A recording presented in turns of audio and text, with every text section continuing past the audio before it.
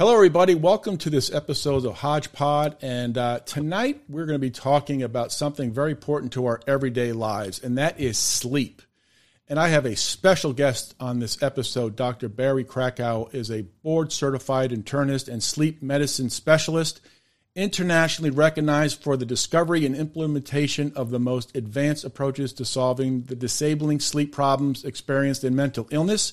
His new book, Life-Saving Sleep, New Horizons in Mental Health Treatment, opens up a revolutionary system for treating mental health disorders by targeting the underlying sleep dysfunction. Dr. Krakow has also appeared on ABC 2020, ABC Primetime, and has been featured on Time Magazine and The New Yorker. And I'm done with my introduction here. And Dr. Krakow, thank you so much for joining my podcast about sleep. I am really looking forward to this. Well, thanks for having me, Robin. Are you ready to go to sleep? I wish I was. Yes, I'm a little bit. My bedtime's coming up very shortly here on Central Time. So, but thank you very much for joining my podcast. So, the first thing I wanted to ask you first off is why is sleep so important to us in our everyday life? If we look at the question from the opposite direction, we can ask, what happens to you when you don't sleep or don't sleep well? And the answer is all kinds of dysfunction of your brain, your heart, your body, your mind. You're exhausted during the day. You have difficulty with memory, concentration, and attention. You can develop high blood pressure, heart disease, heart failure, heart arrhythmias. And so it should be obvious. It's not obvious. It should be obvious for you. And in fact, good sleep quality, better memory, concentration, attention, you will in effect be smarter. You have much less risk for developing high blood pressure. You have much greater chances of having healthy heart for a very long time. Sleep disorders are extremely common as you get older. And by older, I mean anything after the age of 40. Mm-hmm. And heart disease starts kicking in at the age of 40 and 50. And by getting good sleep, you're going to delay many of the changes that happen to your heart and to your brain. That is fascinating. So how many hours of sleep should we get a night, every night? So I've heard, 8 hours? But what constitutes a great night of sleep? Well, that's exactly the point we're raising here. It really isn't about the hours of sleep. It's the hours of good, great quality slumber. So, for example, if you only 6.5 hours, but you feel great, you have no trouble with your blood pressure, you see that your memory and concentration and your energy levels are all going, in the good direction, well, then that suggests you only need 6.5 hours.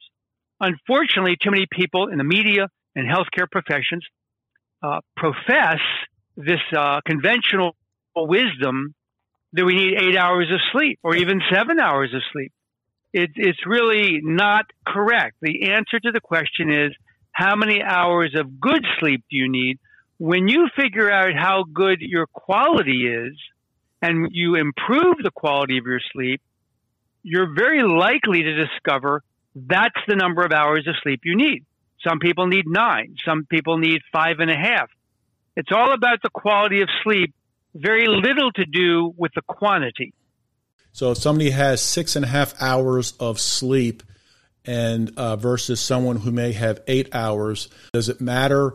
Like the next day they're feeling stronger versus maybe somebody who sleeps too much, they may feel tired. Is there a difference between that?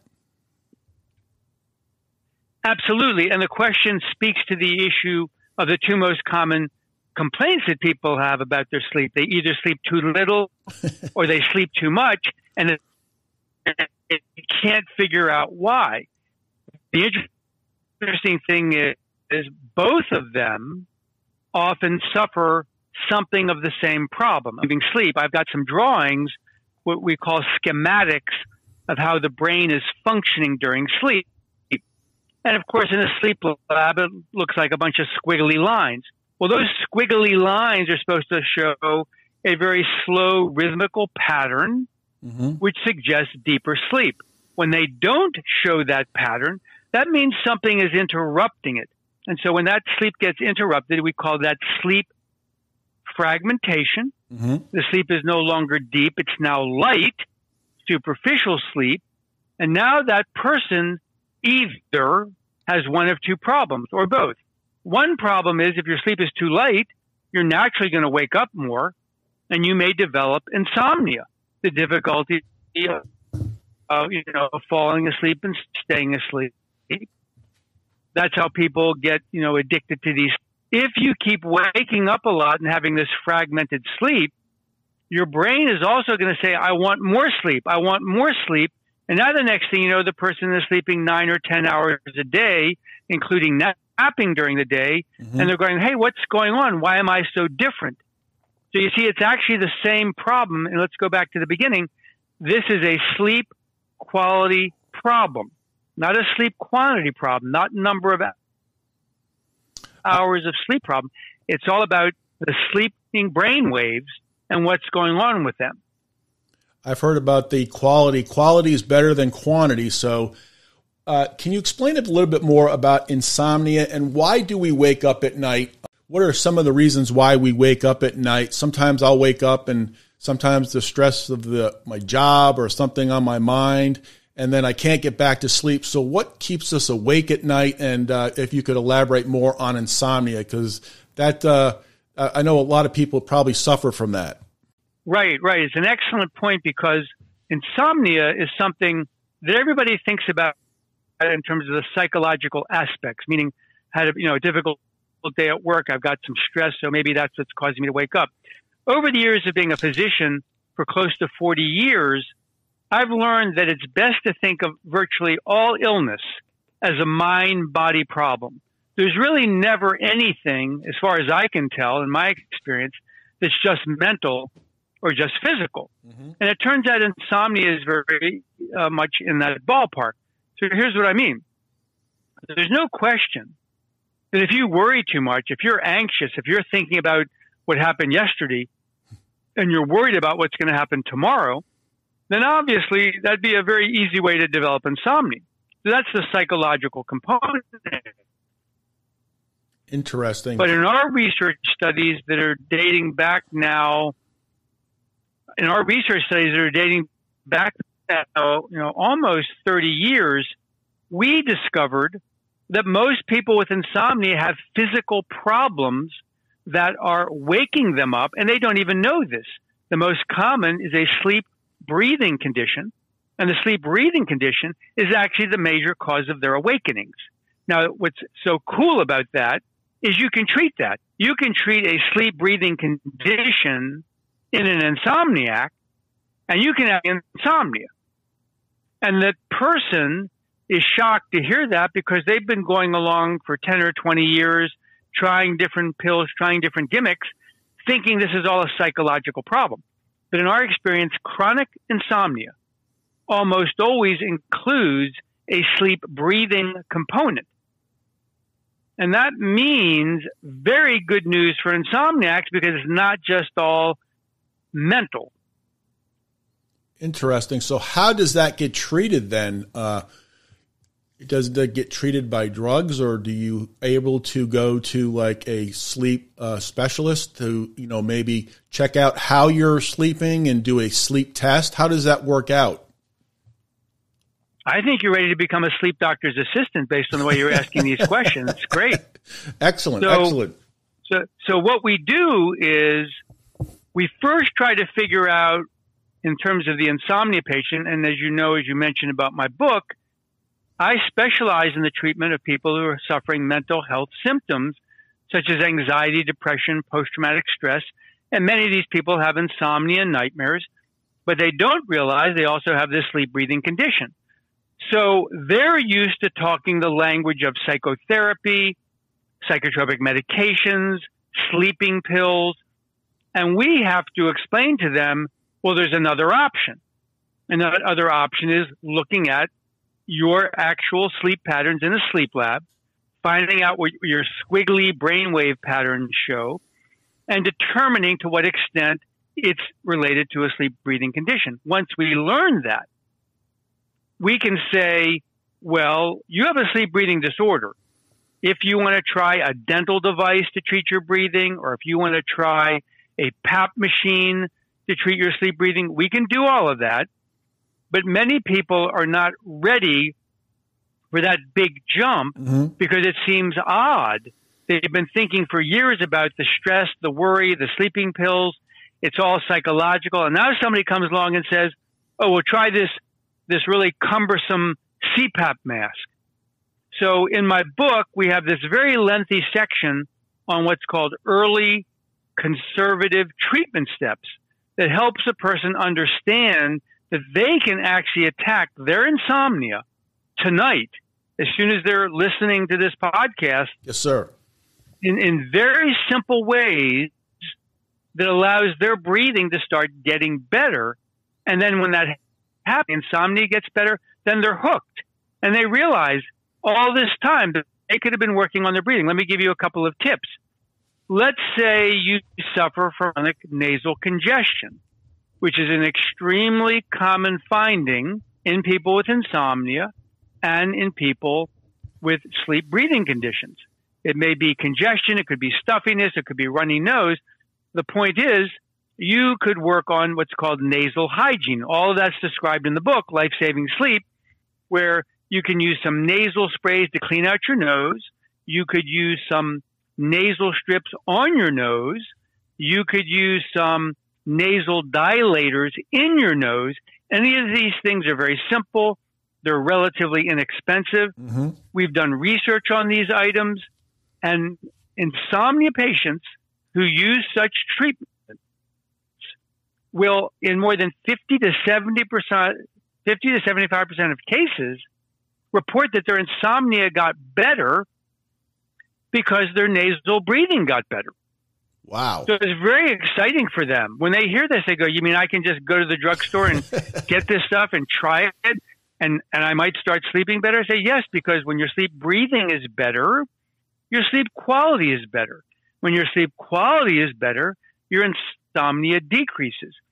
So we devised this program because we knew so many people were not ready to try CPAP just like that. Now, this is not a knock on PAP therapy. I encourage many people with insomnia to go to sleep centers to undergo testing and consider PAP therapy.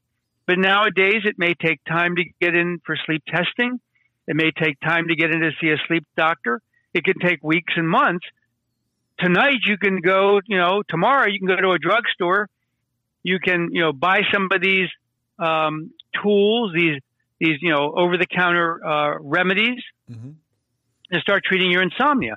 Then down the line, you're much more prepared to ever try, a PAP machine or a dental device because your nose has to work for you to be able to use a PAP machine.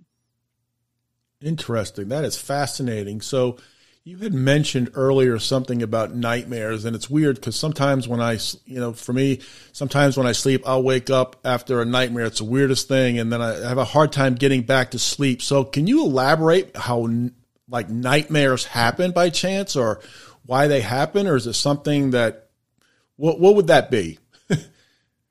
Yeah, nightmares are very interesting. It's the way I started in sleep medicine in 1988, working with a group of psychiatrists, where we learned that a simple cognitive imagery technique where you teach people to reevaluate the content of their nightmares in a certain way and change it, that alone can decrease bad dreams. Now, what's so interesting about that idea is that for decades, if not centuries, people always assumed there was no treatment for nightmares. They always assumed that you had bad dreams because bad things happened to you, and therefore you reflected on the bad things at night while you were sleeping in the form of dreams. And that is, relatively speaking, true. So, PTSD patients, trauma survivors with post-traumatic stress disorder, often have many nightmares, and there's no question that's where the nightmares started. But nightmares often take on a life of their own and become an independent sleep disorder. And what we learned was that learned disorder, so to speak, can be unlearned. Now, again, what's interesting is not only Is it a psychological component? But just like insomnia, many patients with nightmares also have sleep breathing conditions. And there's now 9 published studies in the scientific literature. They're not the highest caliber studies yet, but they're still very good, and they all point in the exact same direction. 9 studies show that if you use a CPAP machine to treat chronic nightmares, there's a very good chance 50% of your disturbing dreams will go away. Wow. Just from treating the sleep breathing condition. So here, once again, it's psychological and it's physiological. There's a treatment for nightmares that's treating your breathing. There's a treatment for nightmares using a technique called imagery rehearsal therapy. It's described in the book. It's a technique that we developed in 1988 and then pioneered throughout the 1990s and the 2000s. It's now a leading, if not the leading, non-drug treatment for people with chronic nightmares. Most people, by the way, with nightmares have no idea that there is a treatment for nightmares. And I've just given you 2 of them. Wow. That is fascinating because nightmares are really weird.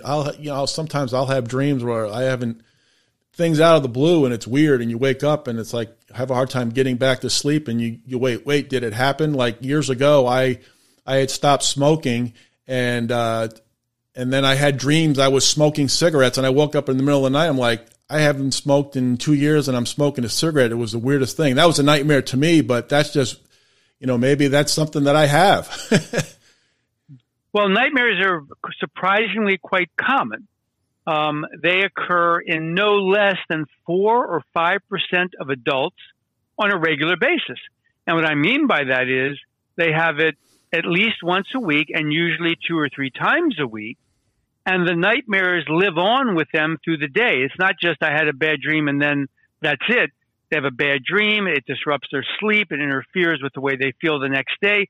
And then worst off, later in the day, they start thinking about the nightmare again and reliving the same horrible things. And so it's very disturbing to them. It's an actual disorder that most psychiatrists, psychologists, and therapists know little about. And very few of them understand that nightmares can be treated beyond just giving somebody a pill. So what is the impact of sleep on another topic of suicide? What have you learned through your studies, experience over your career as far as with sleep on suicide? It's a very important topic and very under-researched and underfunded for research because, again, most people, even in the healthcare profession and health research spheres, completely either disrespect or underestimate the importance of sleep. And yet, if you look at the scientific literature already, over the last 20 years, there's reports about if you have insomnia, you're at risk for suicidal ideation and behaviors. If you have nightmares, if you have sleep apnea, we'd like to see lots more research showing that if you treated your insomnia, if you treated your nightmares, if you treated your sleep apnea, would this in fact decrease your suicidal ideation and behavior? And so let's make it very simple because we can't talk about lots of great research because it's not out there yet. There's some that points in this direction, but just think about this. If you're depressed, if you're irritable, if you're anxious, if your life isn't going well, how are you going to feel when you wake up every morning exhausted, tired, really, really bent out of shape because you had this horrible night of sleep? Now, let's compare that same person and say, well, we just waved a magic wand over you, and now you have great sleep. We fixed your sleep apnea. We fixed your insomnia. We fixed your nightmares. Now you wake up in the morning. You've got a full head of steam. You've got energy. Your memory, your concentration is all working better. You feel like you can take on challenges. You feel like you can cope. You can confront, the different stressors during the day. Which of those two people is going to be more at risk for suicide or suicidal thinking and suicidal behaviors? The answer should be obvious, and you would think that researchers would be pouring really millions of dollars into understanding this, because this is obvious aspect of how people go down, very dark pathways of despair that lead them into thoughts of hurting themselves, which is, an awful place to be for sure. And we know that in many circles where suicide has occurred, that the story is very common that the person was having sleep problems beforehand, and that person was never, and I mean never, sent to a sleep center or to a sleep doctor for an evaluation. They were just given pills and more pills and some psychotherapy, and nobody picked up on the fact that these very complex sleep disorders were affecting the suicidal patient. Wow. So this should be like the top of the list. I mean, for people who have depression or are going through PSD or have suicidal thoughts, there should be like massive testing so people can get tested for that and may, like you said, reduce suicide. It's absolutely incredible that this information that it's incredible. Yeah, we say from your lips to God's ear. Yes, sir. Absolutely. Let me ask you a question about this. Like during the day, like the other day, my eyes were like heavy during the middle of the day, and then I took a quick 10-minute nap and I felt refreshed. How good are like power naps? Or I think, are they power naps, or if you get like 10, 15 minutes of sleep, does that help recharge the body? Naps are a very interesting topic. I hope to write another book about just napping because it's so interesting, and there's so much information that people can benefit from. Absolutely, there is the power nap process that you're describing. The key aspect of napping is to ask whether or not, when you nap, do you feel better afterwards? If you do not feel better after a nap, if you're old enough to remember Monopoly, that means do not pass go, do not collect $200, go directly to a sleep center, because if you feel worse, that is very much a high probability red flag signal. There's something seriously wrong with your sleep, and you should be tested in a sleep center. Now, there's another side to that, which is, can you make your naps better so you won't have a bad nap? And the answer to that goes to sort of what you talked about. That is, the shorter the nap and the earlier in the day the nap generally works best for most people. That's not a hard and fast rule, but it's something that you can play with. In other words, the longer you nap, there's a greater risk that you're going to feel worse if there's an underlying condition. But on the other hand, what if you're a night shift worker and you have to split your sleep into two different periods during the day? We would never say to that person, don't nap, because all the sleep they're getting is probably going to help them a great deal. So napping is a very intricate process for people who want to nap. They just have to learn to pay attention to the timing, the duration, and how they feel.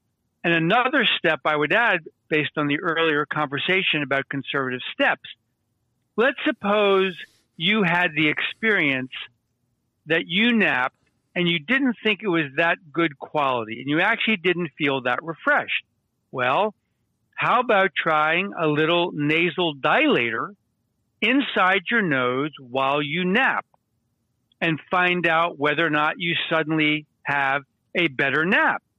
That's incredibly useful information, because it tells you the reason why your nap didn't work out so well.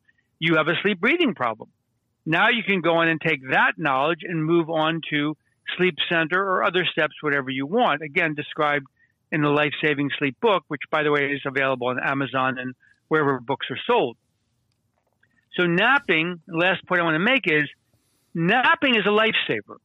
There's so many people who use naps appropriately because they know they have to perform a task.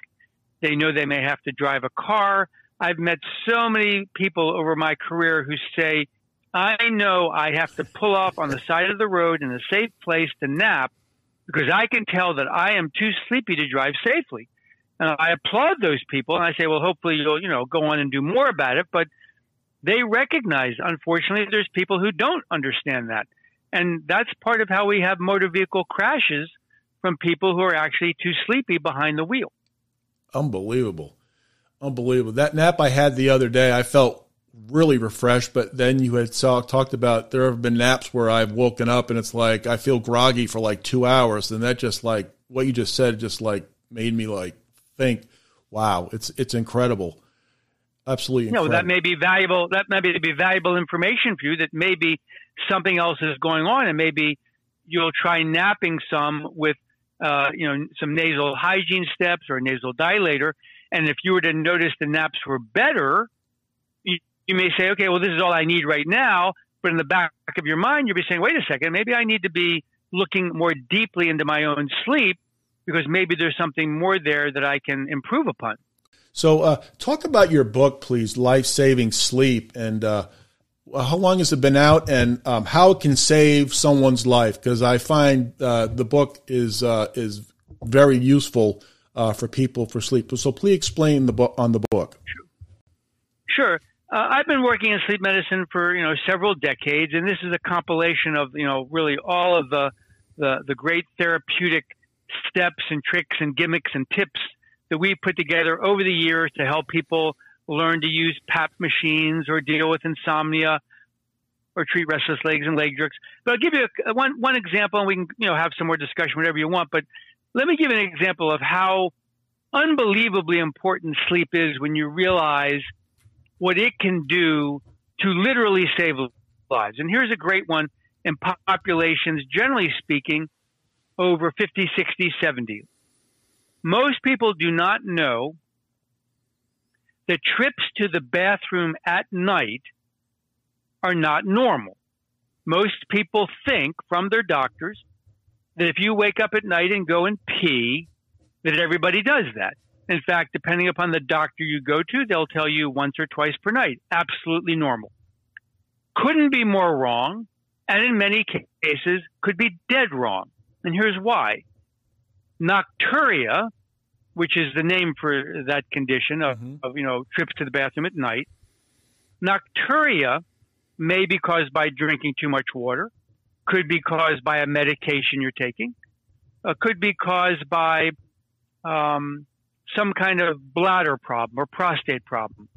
But what's one of the leading causes of trips to the bathroom at night is a sleep breathing disorder.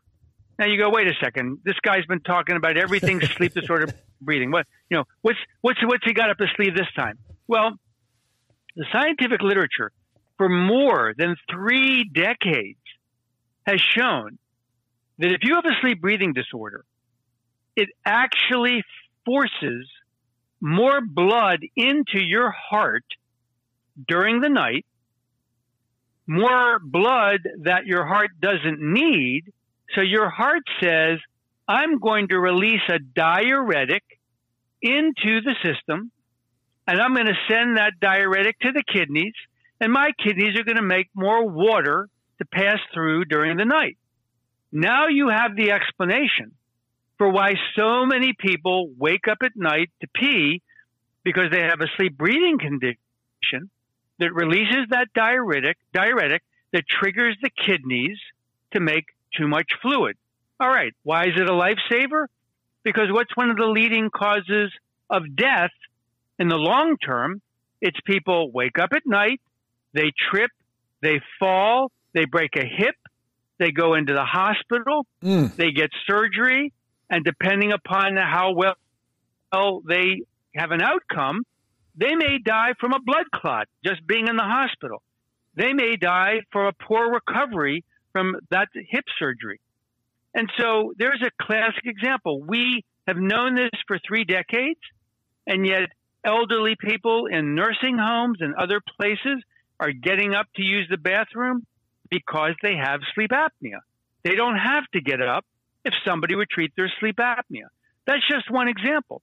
Another would be the fact that we're treating the sleepiness that's involved in car accidents.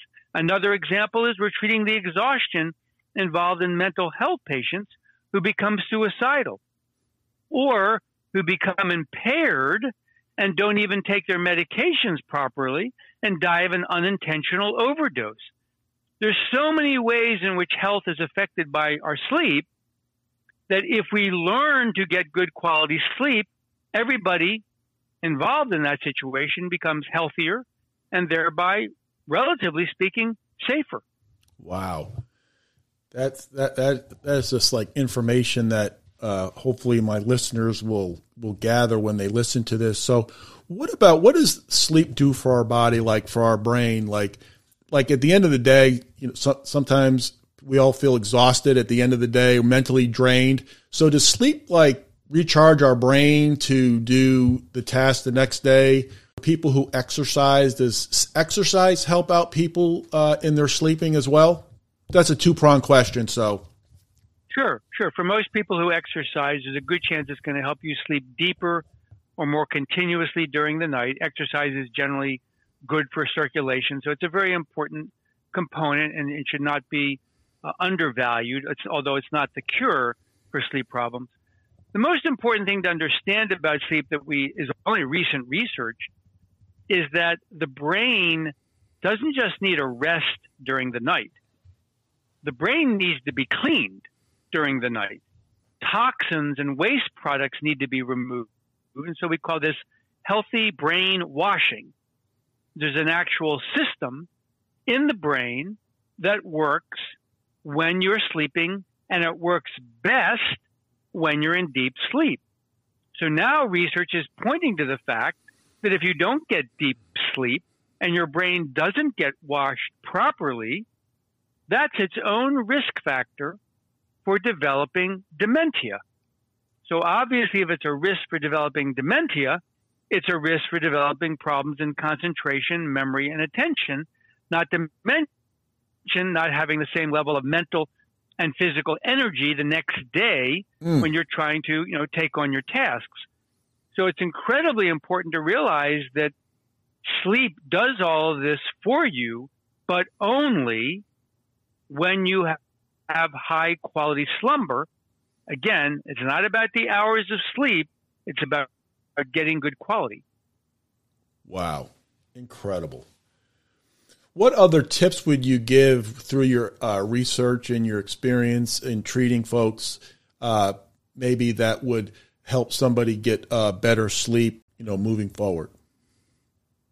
I think the most important thing is a paradigm shift where the individual asks themselves, could the problem that I've been dealing with for this period of time, could it be related to sleep?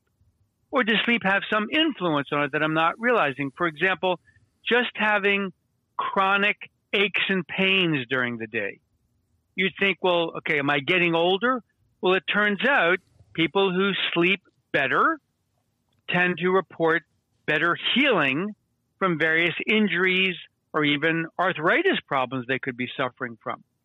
And so what I'm driving at is start paying more attention to your energy level, your capacity, your thinking capacity, your physical capacity.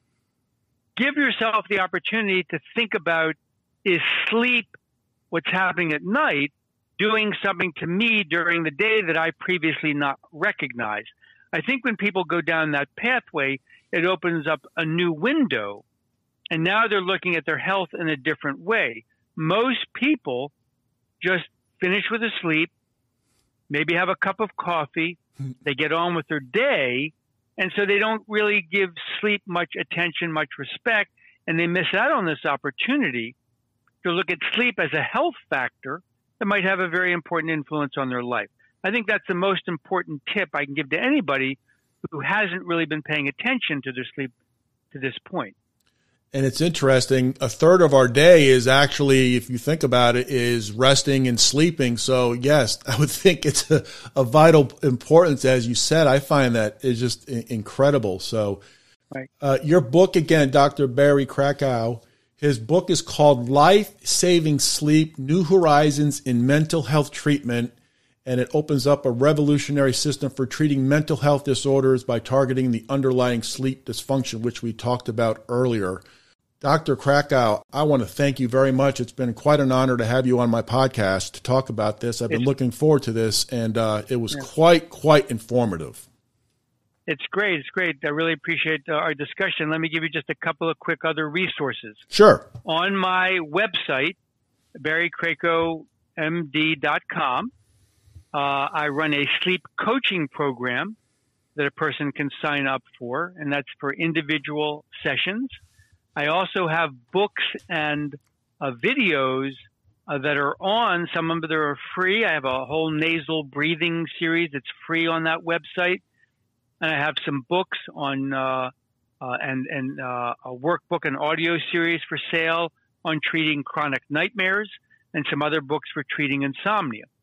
So that website has a lot of resources, barrykrakowmd.com. And last, I have a newer free newsletter on Substack. It's called fastasleep.substack.com. I usually post on it weekly. I have some of the podcasts I'm doing now, to promote the book. And I'm also usually reporting weekly on something new in research in sleep to give my comments on how I would approach the new findings. So a lot of new information you can get on both of those two sources, the Substack free newsletter and my website, barrykrakowmd.com. Well, thank you so much, and I hope anybody who listens to this gets that information, learn about your sleep. And again, thank you very much for joining me again. It's truly an honor. Thank you. Thanks for having me on, and have a great night's sleep. Yes, thank you very much. Yes, I will, and thanks again.